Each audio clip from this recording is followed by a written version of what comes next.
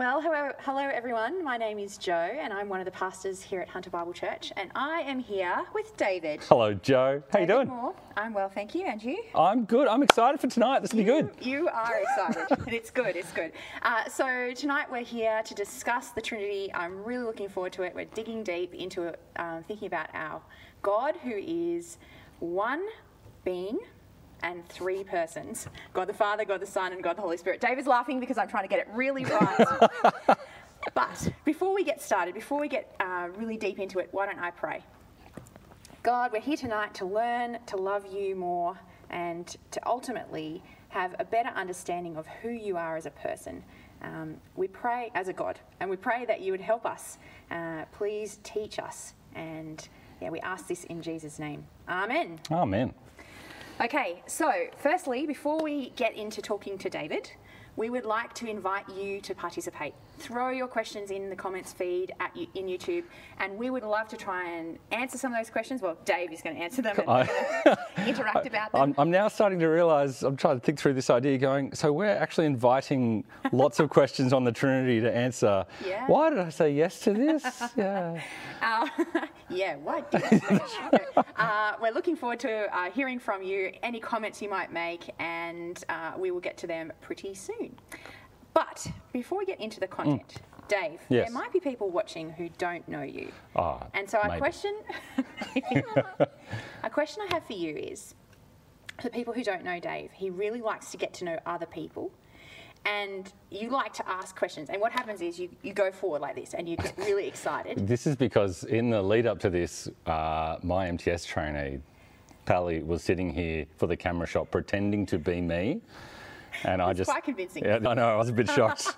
Yeah. But I'm curious, like, what is going through your head when you're getting to know someone? You're even doing it right now, like leaning forward. I'm and being interested. Like, yes. When I'm talking to people, I think there was one time I was as a young man, maybe 18 years old, and I was talking to the pastor at my church at the time, and I would spend loads of time with him, and I'd go and talk to him about this, talk to him about this, that sort of thing. And one day, he probably had lots of stuff going on in life, and I had no idea what was going on with him. And I'm just talking about all this stuff, and I said, and this type of thing. And he stopped and he looked me in the eye, and he said, Dave, not every conversation needs to be about you. Words of wisdom for the ages. And he turned around, walked out the door, and shut the door. Like it was the best thing for me, and I think it was a real turning point. And I think it made me think about empathy. And so I really want to know what other people feel. Think and feel. Yeah. I really want to put myself in their shoes and go, what must be going through their mind? Because interesting. Yeah, and I mean, the whole part of that is that whenever I do that, I go, man, I'd be tempted to sin in all these ways if I were you. Are you tempted to sin like that? We have discussed this before. You and I both think the same way in that way. Yeah. Yeah, okay, all right. That helps me to know you better, and I hope it helps everyone else to get to know Dave a little bit better. You are going to find him deeply curious about you when you talk about stuff with him. That's a high standard now. Everyone's going to be, know me. Anyway, let's get started. Sure. Firstly, how do we approach this question? We've got the Trinity. It's a huge topic. It's a big topic. How do we dive in? Well, how are you feeling about looking at the Trinity? Well, I'm a bit nervous. Yeah. Yeah. I was reading through the notes earlier, and I was just thinking, ooh, yes. Okay. It goes in, it goes out again. It goes right. It goes out again. Yeah. And I retain it, but it's always a wrestle to retain in a way that I really feel confident. Yeah, okay. So, yeah, right. Yeah, so we found a weak spot for me. So I think one of the things with the Trinity is that people often assume it's one of the things that Christians believe, all these things I believe as a Christian, and one of the things, kind of like an appendix at the end, is, and there's this thing that I believe that God is 3 in 1. It's just over there. Yeah, it's this other thing that exists. And so I can look at things like justification, I can look at things like the cross, I can look at things like salvation and sin and creation and all those things, and I can wrap my heads around them. And there's this thing, and I suppose that's important. Other people tell me it's important. It just is. And it feels like it's this other thing. And so we can treat it like that. And so the illustration I use for thinking about it is, that's kind of like standing outside at night, looking up at the stars and seeing all the millions of stars and going, wow, the universe is so far away. The universe is just so far away, and wouldn't it be amazing to be part of the universe, that type of thing, to be out there? Because it assumes it's something out there. But if you zoom out from the Earth, what you realise is that the Earth is actually in the midst of this massive universe. And that's the Trinity, right? So you're arguing essentially that when we look at the Trinity, we should actually engage with it as a much more close-up, intimate experience? Is that what you're trying to say? Or yeah, more understanding it from how much it affects us as a bedrock thing? Or? Yeah, it's when you look at the Trinity and when you look at God and you realise you look at the role that God being one being and three persons, the role that plays with everything else that we believe, what you start to see is it underpins everything else. It's actually part of the fabric of our faith. Yes. So as we trust in God for salvation, that God is triune is actually instrumental to our salvation. That we come to God with our sin and hope in grace. God's grace is dependent on God being triune. So the Trinity is actually, it underpins all this stuff. It's the fabric of our faith that we live in and breathe and pray and hope in and all that type of stuff. And so it's not an appendix out there. It's actually something that lives at the foundation of everything. So that when we understand it, you don't understand the Trinity. When we dive into it, we realise that we're actually digging into all the things that we believe as Christians. Yeah.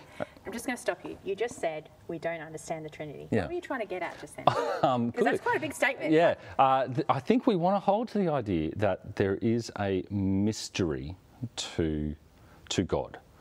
There is a mystery to God, not in the sense that he can't be known because he's made himself known, but as we talk about God, we can't test God in the same way we do with science and experiments, that type of thing, that we can't apply it to test God. He reveals himself to us, and as he reveals himself to us, we take that on faith. And we get to points where we go, that is amazing. And how does that happen? What are the mechanics of that? That's why I think that's the mystery. There's a mysterious, wonderful element to it, not a secretive. It's not a secret mystery. It's a mysterious, wonderful thing, a romantic mystery. Yes. Okay. All right. So for us, as we start thinking about this topic, just to bring us from where we've begun, you're essentially saying this is core. Yeah. This is. We're engaging in some of the deepest and most wonderful truths about our existence because it's about our God and knowing him in a real way. Yeah. And he's revealed himself to us. And so that's what we're engaging in tonight, the core stuff. Absolutely. Yeah. Okay, all right. So... Are you encouraged? I am. Like actually, you happy to keep going? It's good. It's not stopping right now. Okay. No, let's get into our original question. We're going back. How are we meant to move from knowing it's foundational into really understanding the big picture of the Trinity as we engage with the bigger picture? Yeah, well, this is similar. This is similar to one of the questions that people have, which is, well, hang on, if the word Trinity isn't in the Bible, if you can't show me a verse that says God is three beings and one, oh my goodness, one being in three persons. Okay, I'm just going to finish now. Yeah, we're done. Okay, no, if God is three persons, one being, if you can't show me a verse, then why? It's not there. Yeah, and so.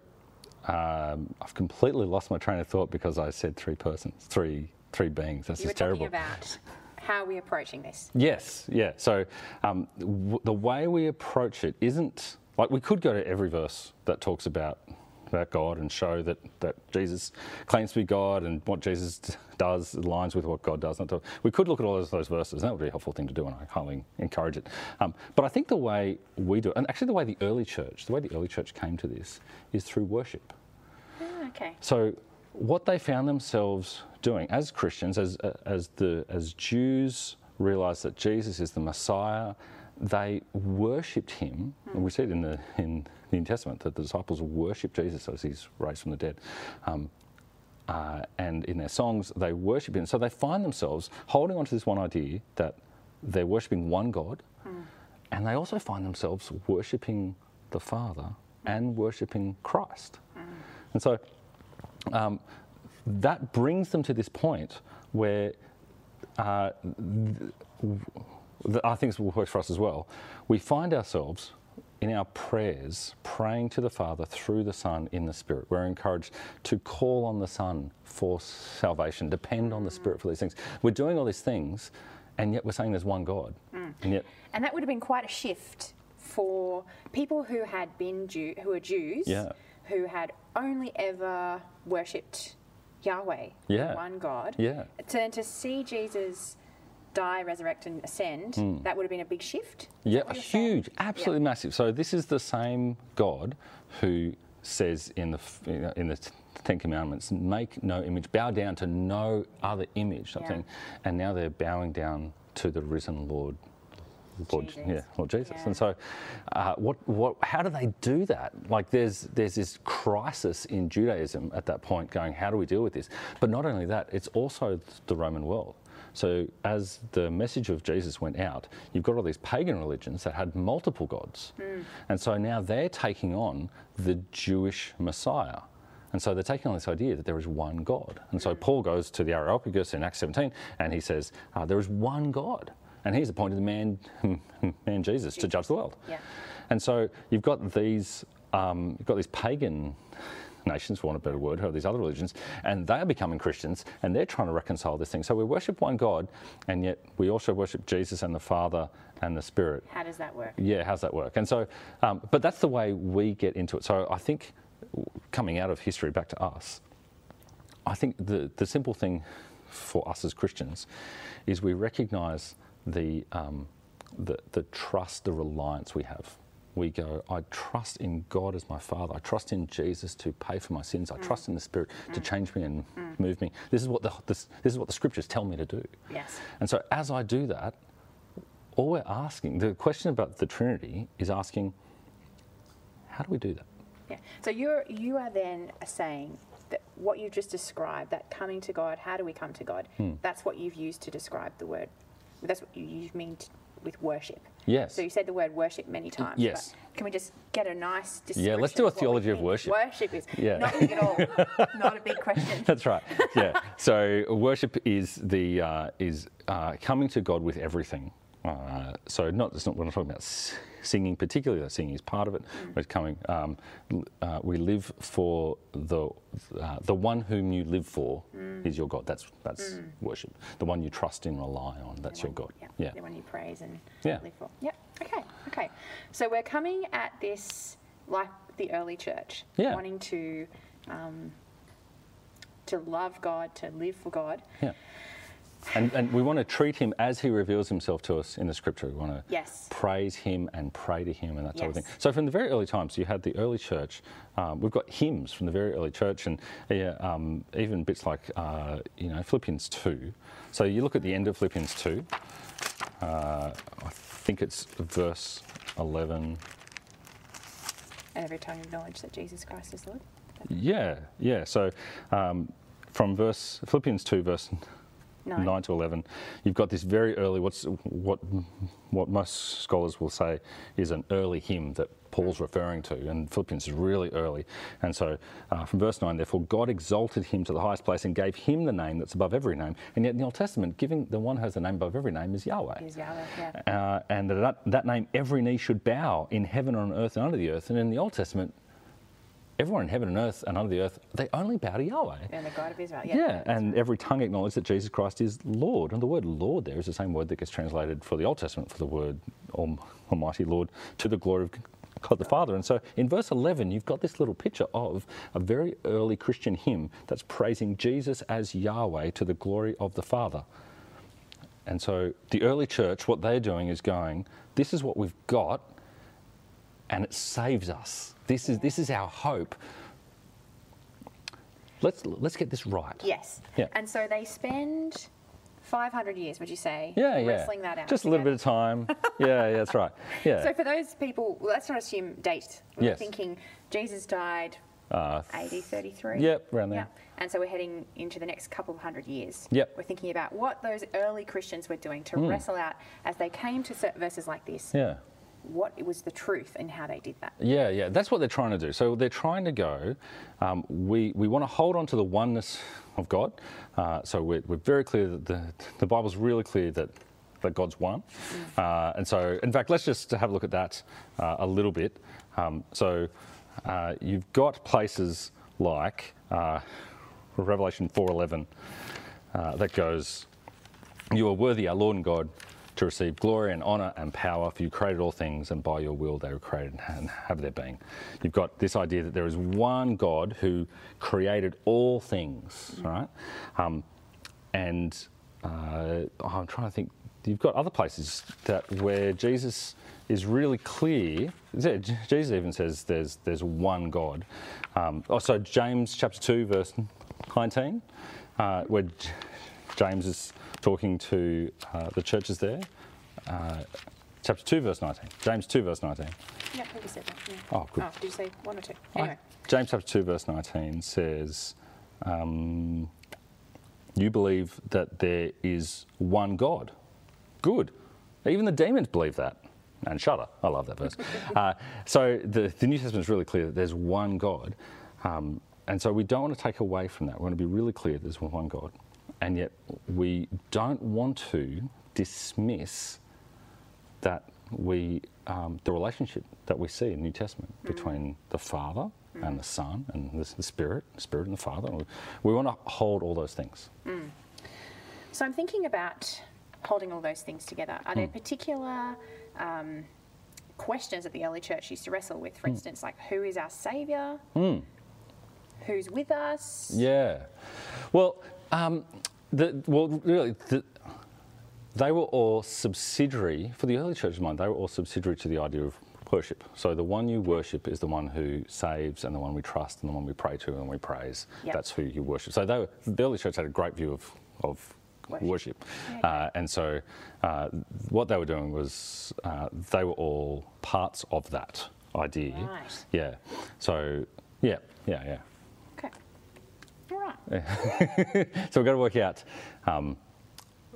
So yes, there's a problem. That's really where it starts. Yes. It's the early church problem, and it should be our problem as well. Yes. Like, it's actually it's a good problem to have. It's a good wrestle. Yeah. Essentially. Yeah. Okay.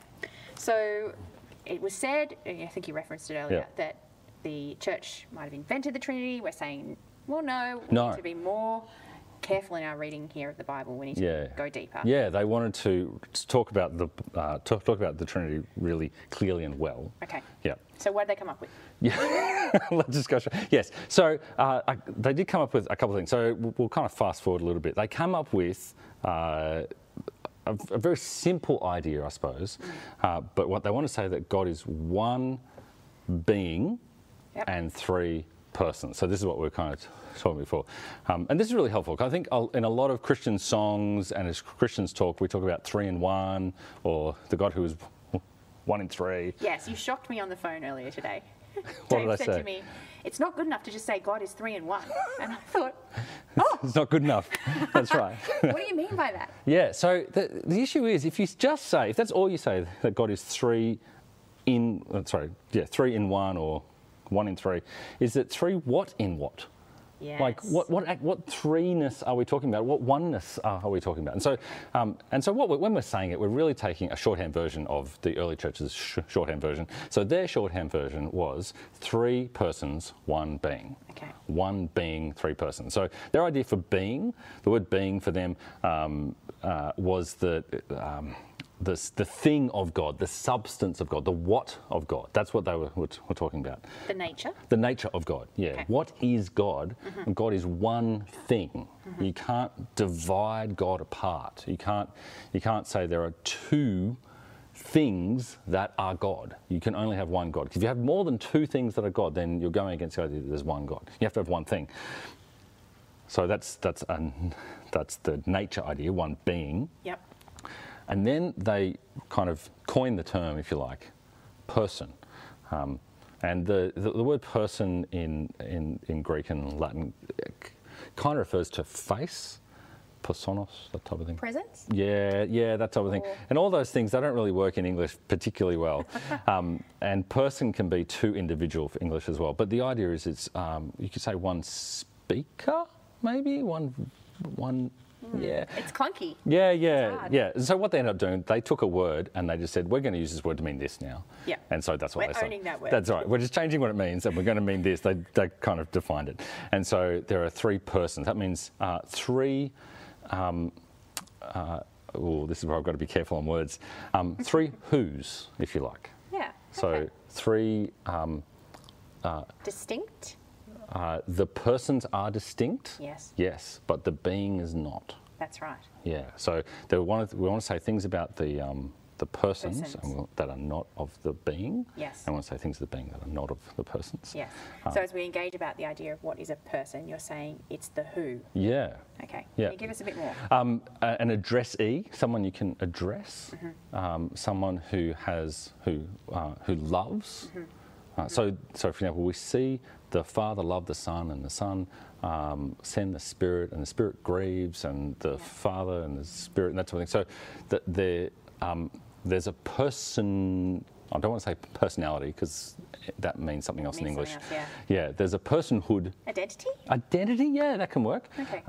To those, to the persons. So there's a relationship between them, and so we want to hold those things. That's what they're trying to say by person. There are three persons, but one being, and they keep wanting to reiterate that again and again and again. Yeah, that's right. Yeah, and they came to what we would say is quite good clarity. Yes. You like this? Yeah. Well, this is good. So the part of the reason it took so long is because they kept pointing out mistakes along the way. Yes. So we're actually quite thankful to God for heresies, because heresies are. That sounds terrible, doesn't it? We should have had the heresy bell tonight. We could have rung it early. So as people came up with ideas, going, so maybe as we worship God, the one God, and we've got Jesus and the Spirit and the Father, maybe it's like this. And so a classic heresy is modalism. So modalism is the idea that there is one God and one person. Right, and so it's the idea that the one God was one person, and he just changed his appearance to us. He changed his mode of appearance to us throughout the Bible. And so that kind of is the idea that in the Old Testament we had God was the Father to us. We met him as Yahweh, and in the New Testament that same God. Different mode. Yep. Yeah, that's right. Transformed and became Jesus, the Christ. And then after the resurrection, the mode changed to the Spirit. So it's one God and one being, one person throughout, that just changed its mode. Okay. I'm just going to stop you because I think we're rushing ahead a bit. I think we need to go back to, they said that there was one being, three persons. Yeah. Where'd they find that in the Bible? Okay, so good question. We need to get in there. Well, so partly it is. So you've got in the Old Testament. So you've got Deuteronomy chapter 6, verse 4. 6 verse 4. We'll come back to modalism. It's going to be good. We'll come back to modalism. That's a. We'll address it. We'll address it. Joe's coming back to modalism. So Deuteronomy chapter 6, verse 4. Hear, O Israel, the Lord our God, the Lord is one.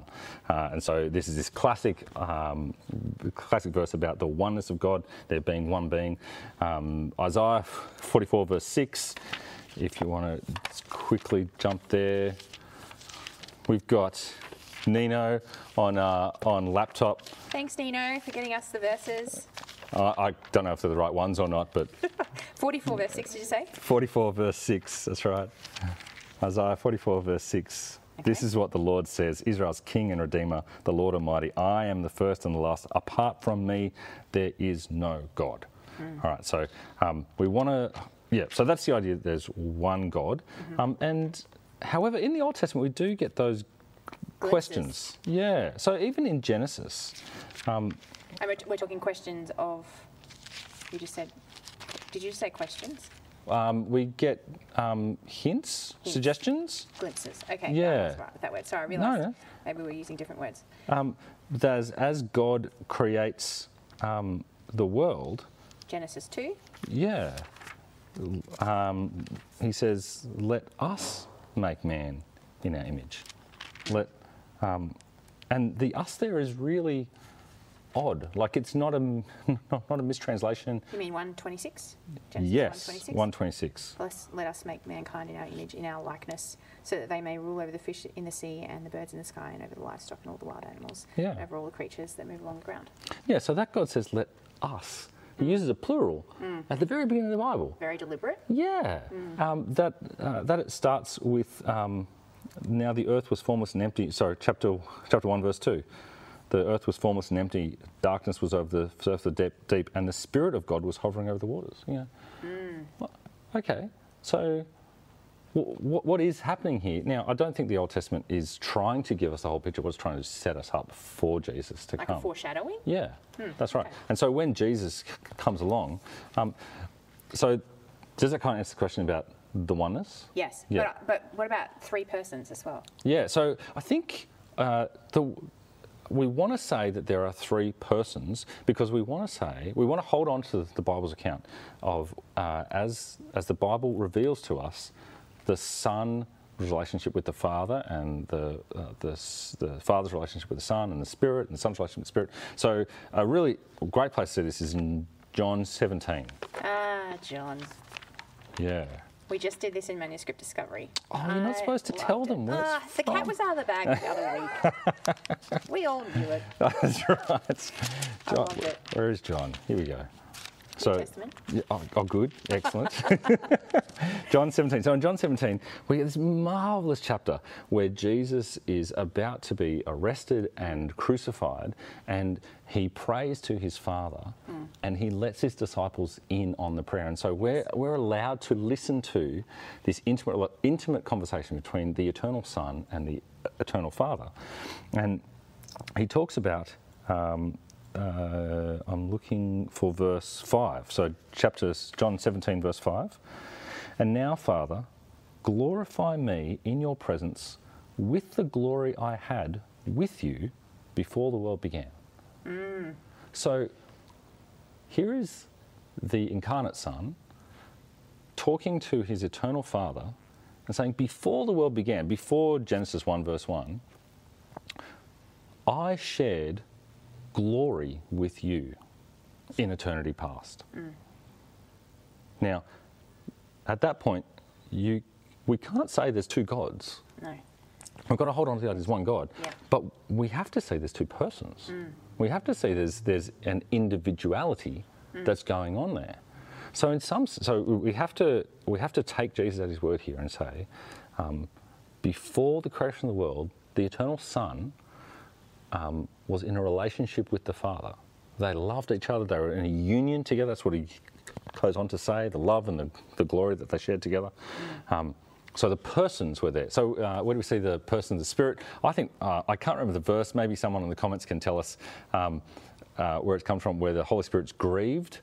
And I think it's Galatians, but I can't remember. So if someone could tell us that. So we see the Holy Spirit grieved. The Spirit isn't just a force. I think a lot of time we get caught in the idea that the Holy Spirit is just like the force from Star Wars. And this is where we get caught up saying it for the Spirit when really it's definitely He. Yeah, yeah. And so He, the Spirit, is grieved as we sin, and the Spirit longs and yearns. So Romans chapter 8, as we cry out, Abba, Father, it's the Spirit within us that's crying out. Yeah. So that's where we get the idea of the persons. There's distinct who's. Yeah. So for people listening on to our conversation, you would say to get deeper into this idea of one being, three persons, spending some time in John, where else would they go if they were really trying to dig deep into this? Go back to these verses. Anything else that you'd recommend, or a way of approaching? I think, that's a really good question. I think one of the ways is try to keep lots of the Bible in your head. So we want to be good exegetes of the Bible, where we start and we work through something, we work out what's the argument here and what's the thing trying to say. And we also want to be good thinkers. Yeah, thinkers. So as we see this part of the Bible is telling me this, and yet what other part of the Bible talks about that? Well, actually, this part of the Bible talks about it, but that says something slightly different. And so I want to think those two things together, not because I want to show God off and say, oh, look, God, you don't have the same thing in mind. That doesn't fit. Yeah, what we're actually doing is going, God, show me how these two fit. Yeah, okay. And that's where we come from. What about if you're a person who, as you were saying, you've got to be good thinkers of the Bible. They're thinking, but I'm not. How do you work that muscle, Dave? Well, I don't want to agree with them. I want to say they are. Pushing back. Yeah. So this is one thing, because the Trinity underlies everything that all the other things. I would say that if you've got something in your Trinity thinking that is not right, I think that will show up in your beliefs. Yeah. Okay. So that you believe something shows that you actually, underneath all that, actually have a preconceived idea about how God works. Yeah. Okay. And so I want to say, well, maybe another way of thinking of it is, how does salvation fit? How are you saved? Yeah. Why is God gracious? Yeah. Let's think into that. Yeah. And very soon people start going, well, God's graciousness is shown by sending his son. Oh, his son. Tell me about that. There's the Trinity. Yeah. Right there. Ding, ding, ding. So what do you mean with, So you're essentially arguing practicing accounting for truths in the Bible and going back into thinking about, well, what do I know of God here and how he's at work in salvation, for instance? Yeah. And I think this is where the best way to do theology is in community. Yeah, okay. So wrestling together. Yeah, this is, I'm always nervous of the person who says, I've been spending 6 months thinking about this on my own. Oh, really? Yeah. That's slightly dangerous. You want people to be wrestling and see the Spirit working in both. Yeah. Or many. Yeah, and the way that God's brought us into a community together, and he uses the Spirit within one another to sharpen each other. So going through church and through college and even now, like as we'll go to prepare Bible studies or sermons, that type of thing, I'll so often be going, hey, what do you think? Joe, this is what I'm thinking for this sermon this week. I'm pitching here and have you go, really, Dave? Oh, I rarely say really, Dave. But that you get the opportunity to, and you invite it. Yeah, that's right. That's exactly and then I can go, no, I really think it does, and that I have to explain it to, and then I hear myself saying it, and I go, yeah, that's a long bow, isn't it? Yeah. Okay, let's jump to some YouTube questions and comments. Ooh. Thank you so much for sending your comments and questions through. Emma Allen. Love you, girl. She's been saying this is meaty, and she's loving it, which I'm thankful for. Rochelle and Beck have given us the "Do not grieve the Spirit" verse, Ephesians 4 verse 30. And do not grieve the Holy Spirit of God, with whom you are sealed for the day of redemption. There it is. Wonderful. Thank you. Thank you very much, girls. And we have a question from Beck Taylor. Thanks, Beck, for sending this through. Did Jesus becoming God-human or incarnation impact the Trinity? Ooh. And did God raise Jesus as God-human or as human? Oh. Or has he returned to being only God pre-incarnation? Whew, that is a question. It is. Well, so we won't answer all of them, but a couple of things it's worth saying that the Son, before creation, the Son of God was not in flesh. Yes. So I think... this moment is a fun one to have, isn't it? Yeah. So I get a little hairs on the back of my neck stand up when people talk about Jesus was with the Father in eternity past. And I go, no, the Son was with the Father. Yes. In the incarnation, the Son took on flesh, and that's who we know as Jesus Christ. Yes. And that is the Son. Yeah. And in flesh, that is who Jesus is, the Son incarnate. He was always God the Son. Yeah, I feel awkward about saying Jesus was with the Father. And I guess that's part of his how he was named. That was part of a particular event at a particular time. Right. Yes. Yeah, okay. That's right. But in terms of as Jesus was raised, we see that Jesus was raised in flesh, and it seems so. The question is. The questions are all actually about the incarnation. Yes. Which I would love us to do another thing on, the incarnation. So you're going to say I'm not going to answer the question. That's right. That's right. Yeah. Okay. You just said, just to keep digging, you just said you're nervous about that kind of description about Jesus. This leads me to a question that I think keeps coming up for people when they engage about the Trinity. They really want to get it right. And they fear the moment where someone else gets nervous. That's right. And so how do we wrestle publicly about the Trinity, which we've been advocating is a good thing to do, while still feeling conscious of getting it right. Yeah, no, that's a good point. It's a tension. Yes. So partly, don't worry about nitpickers like me. That's one thing to say. Just, there's going to be nitpickers. And that's partly why I'm very reluctant to raise it with people. Yeah. Okay. I'm very reluctant to say, oh, look, you mentioned Jesus was with God before the creation. Yeah. But as you're talking, it makes me think of the early church, right? Yeah. Isn't this what the early church were doing, and hasn't that benefited us so much? It has. So what you're actually advocating in us looking back at the early church as kind of heroes for us is to say, well, let's continue in their model of saying, let's get this right, let's keep working at this, let's keep wrestling about it together, and not be afraid to have our barriers come down a little bit and say something and say, what do we reckon? Is that okay? Is that okay? Did I say that right? Does that sound fair? And the person who's a little bit uncomfortable, because I think there's a contribution for you to make, which is, how about we talk about the sun? Get that. Yeah. How about we narrow that down? It's that moment where when we're praying and we start by saying, "Dear Heavenly Father, thank you for dying on the cross." Yes. So that's not correct, and it just happens sometimes. Yeah. And it's not. It's just part of being part of the community. How do we talk about that together? Yeah. And we love each other in that moment. Yeah. Anyway. So for that sort of thing, I would say there have been heaps of times where I've heard people pray things like that, and if I hear it a couple of times, that's when I go, hey, can I raise something with you? Yeah. A couple of times I've heard you pray. I don't know if you've realised, but you've prayed, Father, thank you for dying on the cross for us. Did you know you prayed that? Almost every time people have said, have I? Yeah. I go, yeah, I've said it a couple of times. That sounds like a good conversation to have. Yeah. And they go, oh, I never realised I said that. I said, I just thought I should raise it because I've heard you say it a few times. Just want to make sure. I'm sure I have at some point. Anyway, we need to keep moving. We're going back to modalism. Okay, back to modalism. We're going. Finally, Joe gets to go back to modalism. To investigate modalism. Yeah.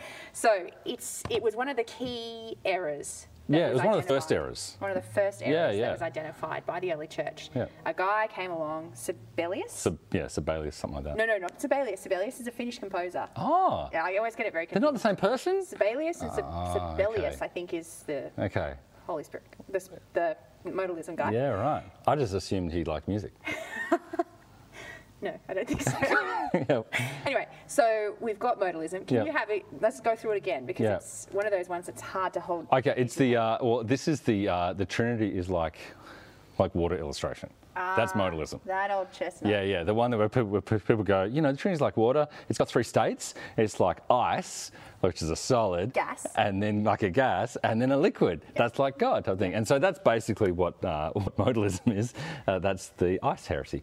And so they say that the Father, not the Father, that God revealed himself to the Jews as Yahweh. God revealed himself in the New Testament as Jesus, changed modes, and then after the resurrection revealed himself as the Holy Spirit. And so part of the thing that they're trying to do, they're trying to hold on to the oneness of God. So there's one God, and how come we can do all these things? Oh, it's because he's just changed modes. And so there's an attempt, Yeah. What does that lead to? Oh, bad things. And do we see it now? Oh yeah, so just a past thing. No. So it's not as prevalent. Yeah, it's good word. But there are churches around. There's even a church in Toronto, in Newcastle. Yeah, which is a modalist church. There's a couple of big churches in Asia. But yeah, so it's not a huge idea, but it's what was it? Prevalent. Yes. Well, if it's not Anyway, let's continue. And so I would say with the early church, it's a dangerous idea. Yes, it is dangerous. Let's talk about why. I agree. You wanted to return so a couple of things that it does. First of all, it denies what we see in the Bible. So places like in John 17, the Son, here's Jesus praying to his Father about the glory they shared in eternity past. If you're a modalist, then that's just a lie. It's just a pretend. It's just a facade. Even just when Jesus is talking in the upper room as well in John, and he's saying, I'm going to the Father, and I will send the Spirit. There's an indication there that he's not just switching, that he's leaving, he will no longer be with them. It's not just a different form, it's a different person. Yeah, and so one of the things is it undermines our faith in Jesus' words. You know, you have to twist Jesus' words so much to be able to hold on to the idea that he's just, that the form's changed. Yes. And what is the big, question it raises, essentially, modalism? Well, I don't know about a big question. I think it leads to lots of things. Almost all. I think most errors, most Trinitarian heresies end in works. You actually, one of the big things you lose is grace. Yes. So, for example, with modalism, you start working out, okay, what happens at the cross in modalism? How can you have a father pouring out his wrath on the son in love? You actually have a God who is pretending to do something. The cross is actually a facade at that point. It's not real. If there's just a switch happening. Yeah, that's right. The promise of forgiveness, of true forgiveness, of debt paid, is a pretense. It's not real. I think the other thing it does, I should say part of the reason that modalism was interesting in the early church was because it made out that the latter version's mode of God was more real. And so, so it was an idea that that God was like this, and then in Jesus, it was a way of writing out a lot of the Old Testament. God's not like that, God's not like this. He has changed.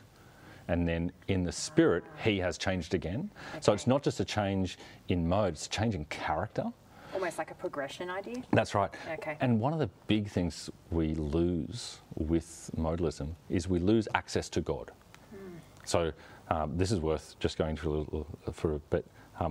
If God presents a face like this to us, and then presents a face like this, and then presents a face like this, what you're actually asking is, well, who's the God behind it?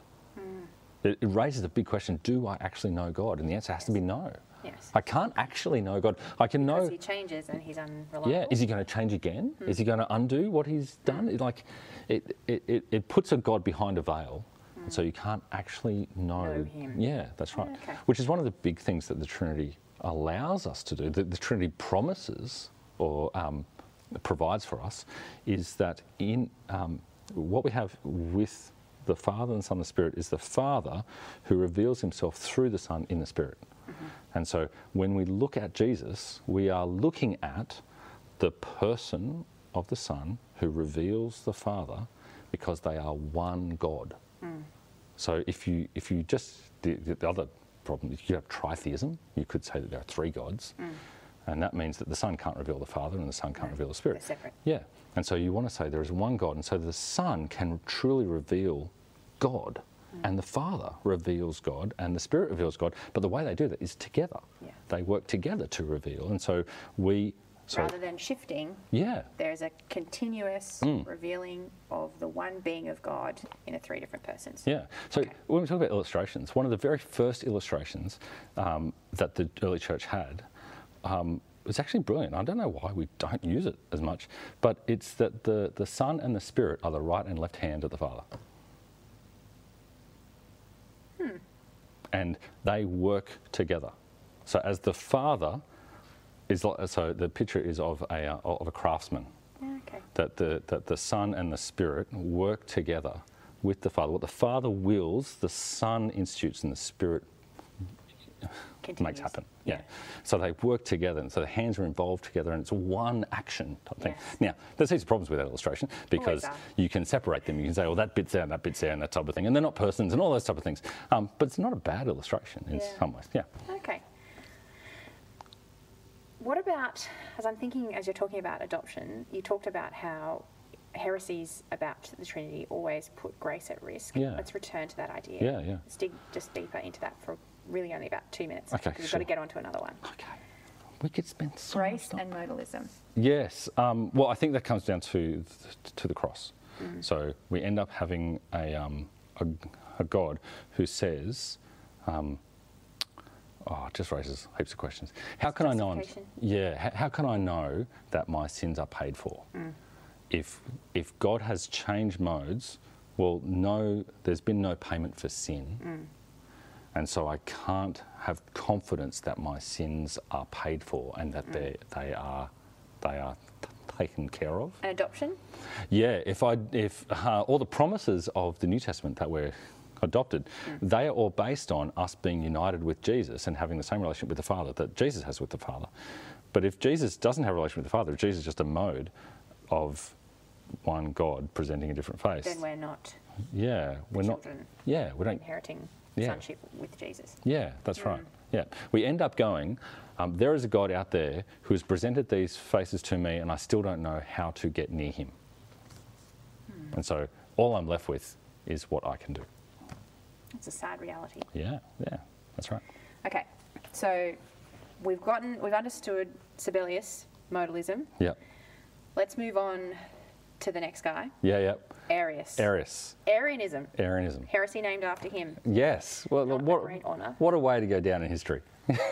What was he on about? Okay, so the second big heresy that actually took the early church quite by shock, because it was quite it's quite nuanced, is that they wanted to say, well, we've got one God, and we want to worship Jesus, and so let's say that Jesus was the first created being, that he's above all else, and that God the Father, not God the Father, you have God, makes himself a father by creating Jesus and then creates the world through Jesus. So essentially, God, being, becomes a father by creating a son. Yep.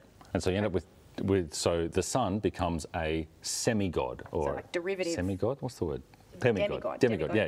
Yeah, that's right. And so they can still worship the Son, and they can worship the Father through the Son, and they can tick a lot of boxes, you see. And so they end up saying that this is what this is how we can make it work. It means we can say there's one God, or 1.5 gods, and we can say there are two persons, or you can say three persons. So the issue of the Holy Spirit didn't really come up until after this, but everyone kind of went, yeah, the Holy Spirit's God. And so when the question got asked, everyone went, yeah, it's Holy Spirit's Whatever. God. Yeah. We've worked out Jesus, we're done. And so they would go, so they could hold on to that particular idea. And this is where a guy, if people have heard of him, Athanasius, was one of the church fathers. Yeah, had come in, and he did lots of great work, having those big debates, going, well, hang on, this means that means that, that means that. So that was one of the heresies. There was an illustration that works for that people use. The sun? The sun, that's right. That the idea that there's the sun in the sky, not the S-O-N, S-U-N. S-U-N, yeah. It has rays of light coming to us, and that light provides warmth, which when you do some physics, it's not how it works. But anyway, and so they say, well, the Father is like the sun in the sky, and the rays of light is like Christ, and the Holy Spirit is the warmth that it's bringing. And it's actually a really pretty image. It's a cuddly. You're trying hard, aren't you? Yeah. Yep. So, what was wrong about it? Like what? Yeah. How do we understand this better? How do we dig from the understanding of it into? Yeah. So you can do a few things. You can go from the point of, well, does that fit with what the Bible says about particular things? And so you got bits like John 17, where Jesus talks about the glory he had with the Father before the creation of the world, and so Hebrews 1 is a good place to go. So Hebrews chapter 1 verses, I think 3 and 4. Yeah, Hebrews chapter 1, verse 3 and 4. The Son is the radiance of God's glory and the exact representation of his being, sustaining all things by his powerful word. So the idea there is the Son is able to fully represent the Father. There's no loss There's no derivative nature to demi-nature. Yeah, that's right. Similar to Colossians 1:15, which is a really important verse for thinking about all this. So Colossians 1:15, the Son is the image of the invisible God, the firstborn over all creation. For in him all things were created, things in heaven and on earth, visible and invisible, whether thrones or powers or rulers or authorities, all things have been created through him and for him. He's before all things, and in him all things hold together. So you can see here that you've got, if you're Arian, you're going, oh, see, he's the firstborn over all creation. Let's take on that particular word. And if you're the rest of the church, you're going, well, hang on, for in him all things were created. So you can't have all things and him not be part of it. Either he's part of the all things that were created, or he's the one through whom they're created. And so you can see the type of the tension that they have there. Yeah. Does John 1 fit there as well? Yeah, that's right. Yes. Just because it's a classic? It's classic verses from the Bible with Joe and Dave. I don't mind it. John 1, I'll get there. Yeah, in the beginning was the Word. So this is talking about, it's picking up the language from Genesis 1. In the beginning was the Word, and the Word was with God, and the Word was God. He was with God in the beginning. Through him all things were made. Without him nothing was made that has been made. So at that point you've got, how can God make something through him, that the one through whom all things were made? So you've got parts of the Bible that push against the idea that Jesus was a created being. Yeah, that's right.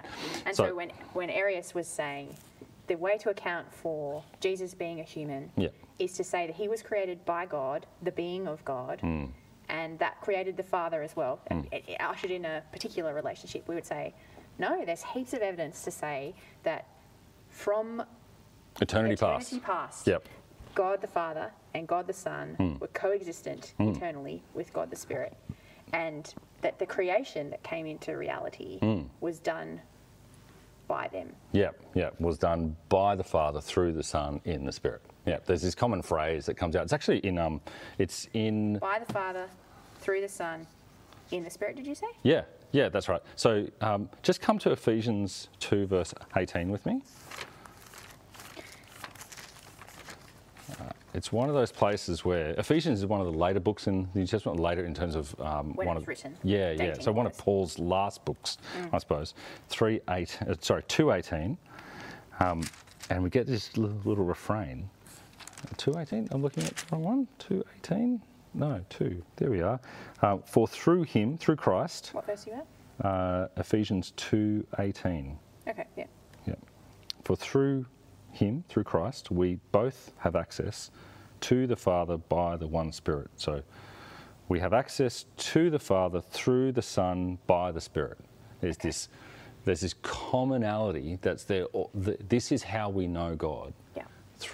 We know the Father through the Son in the Spirit. So for people who might be feeling a little bit overwhelmed right now, how could you feel overwhelmed? Of all the information we've discussed and looking into early church heresies and what the early church was really trying to specifically agree about, this could be something we could take away as something we can think about. That's really actually really clear, that we have access. Say it again. Access to the Father through the Son by the Spirit. By the Spirit. And that's Ephesians chapter 2 verse 18. That could be something we could have a think about and try and build just a little bit of a rhythm in saying. That's right. All right. Okay. We are almost out of time. Oh, what? Okay. I know, but you need to just quickly help us understand the implications of Arianism, and then we will have time for 1 or 2 questions. So keep bringing your questions through if you would like. What you have with Arianism is actually a very similar thing to what you had with modalism, that you lose access to the Father. Yes, okay. So it's a very similar implication. Yeah, that's right. As soon as you put someone in between you and the Father, that mediator has to be able to, being able to mediate God is not a little thing. All right. So to be able to mediate God, you have to both be God and human. Yes. You have to be both. And so if the Son is not fully God, is not one with God, then he cannot bring us to God. He cannot make us one with God. He might be able to make us one with himself, but he can't make us one with God. Yeah. And so what you end up with Arianism is a view that says, what it ends up being is that this relationship with Jesus gives you a certain access to God that the Son, similar to the Son, but you have to do more to be right with God. Right. It leaves a gap between you. Yes. And it's not only a gap in works and for salvation and that type of thing. It's actually a gap in knowing God. Yes. Can I know God truly? Can I know what He's like? And which comes back to your image of a veil earlier. Yeah. And that there being something behind the person's... That's right. Yeah, which is one of the things coming out of this, that even in that Ephesians verse, it says we have access to the Father. That's the big hope and promise that that grappling with the idea of the Trinity provides us, that when I look at Jesus, by the help of the Spirit, I know the Father, and in that, I know God. Yes. Yeah, I'm not distant from God. God's not holding me back. And as we were talking about the picture of worship, it means we can respond to Him and praise Him and live for Him and relish knowing Him fully. And there's no boundaries towards that, or even stepping stones. Like Jesus isn't the stepping stone to talk to God the Father or whatever. That's we right. have access to. Yeah, so that's why we pray. We pray to the Father in the Spirit. We say in the name of in the name of the Lord Jesus Christ, in the name of Christ, whatever it is. Like what we're doing is we're coming to the Father with a name badge on, saying, "I'm praying to you in the same status as your eternal Son." That's how I'm talking to you, God. Yes. As though I'm your Son. The Abba Father that we have. That's right. The relationship and we have. how can we do that? Well, the Spirit helps us. The Spirit's the one that leads us into that. We are so close to needing to finish, Okay, David. what have we got? James and Bills, glad you're appreciating the song choice earlier. If you missed that, go way back to the early start of the feed and you will enjoy some special tunes from James and Bills. Rochelle Smith, I'm glad I gave you a lol when I described that sun analogy as a cuddly illustration. That was a really high moment. I'm glad I made you laugh. One question for you, David. Yeah. How did Jesus experience death and separation from God if He is God? Did He stop being God for a while? Oh, great question. And so how much time have we got? A minute. Yeah, great. No, we don't have Jesus because there's one God, and so you can't separate the one God. What we have is between the persons. So at the cross, there's this internal thing happening within the Trinity, between the Father and the Son through the Spirit, because Hebrews 9:20 something says through the Holy Spirit. We have the person of the Father pouring out wrath on the person of the Son taking on the wrath of the Father in the one being. It's not, doesn't separate the being. It's not one being punishing another being. It is the Father, the person of the Father pouring out wrath on the person of the Son, but they are still one God. There is one being that's happening in. The best illustration I can think of is how forgiveness hurts us. So, so if someone punched me, if someone hurt me, not punch, that's a terrible illustration, but if someone hurt me really deeply, and I felt so wronged, what I want is justice. What I want is revenge. What I want is for the rights to be done and for punishment to happen because it's the right thing to happen. Forgiveness isn't forgetting. Anyone who's been truly wronged knows that forgiveness is not forgetting. Forgiveness hurts. It costs. It burns inside. I think that's the closest illustration to what happens at the cross. God was burning on the inside. As his relationship between the Father and the Son. It was true forgiveness, and it could only be true forgiveness from God because He is one being and three persons. If you lose the one being, three persons, if you have two beings, it falls apart. No, it falls apart because then, if this is the other issue with Arianism, just go back to that, if Jesus is separate from God and He's perfect, it's just awful. It's unjust. God is doing something unjust. Yeah, unjust. Unjust. Okay, good. Glad you're here. God's doing something unjust by punishing an innocent being. Yes. That's not fair. God wouldn't do that. Oh, there is so much more we could discuss, David, but we are out of time. Where have we been? Well, we started thinking about how to approach this question. We talked about our early church forebears who wrestled and wrestled over a number of hundreds of years, and we are deeply indebted to them in their hard work. Oh, yeah, we stand on the shoulders of giants. And it's a model for us to keep wrestling and trying to understand the Spirit, not the Spirit, God as a triune God together. Yep. And then we wrestled, we dove into two key heresies, modalism, Arianism. David, would you be able to pray for us as we finish up, that we would be able to glean some truth from this time, be encouraged, share that with others, know God better most of all? That will be a joy. Thank you. Let's pray. Our Heavenly Father, Father, we are so thankful that we can come to you with the grace that you have shown us in your Son, in sending your Son into this world to take the punishment that we deserve, that we can come to you with the hope burning within us through your Spirit drawing us to you. Father, we thank you so much for your gracious act towards us, to draw us to you, to forgive us, and to graciously give us the status of sons with your Son, Christ Jesus. Father, this is a big topic, and we don't just want to put it aside. We do want to know you. We want to relish in what you've revealed of yourself to us. And we want to enjoy you because you are the God of love. Father, please help us to keep doing this. Please help us to be open to correction and making mistakes and working this through. And please help us to keep maturing in this, and please bring us to the day where we will stand with you as your sons in Christ Jesus through your Spirit. We pray this in his name. Amen. Amen. Thanks, Dave. Well, a verse to take home for tonight would be Ephesians chapter 2, verse 18. For through him we both have access to the Father by one Spirit.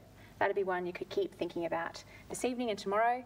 But let me invite you to do three things. Firstly, if you have not yet subscribed to the Hunter Bible Church YouTube channel, click that subscribe button down the bottom of your window right now. That'll give you notifications of what's happening around Hunter Bible Church. There's been plenty more content added over the last couple of days. So songs from Sunday, if you particularly enjoyed a particular song, you can go back and watch it.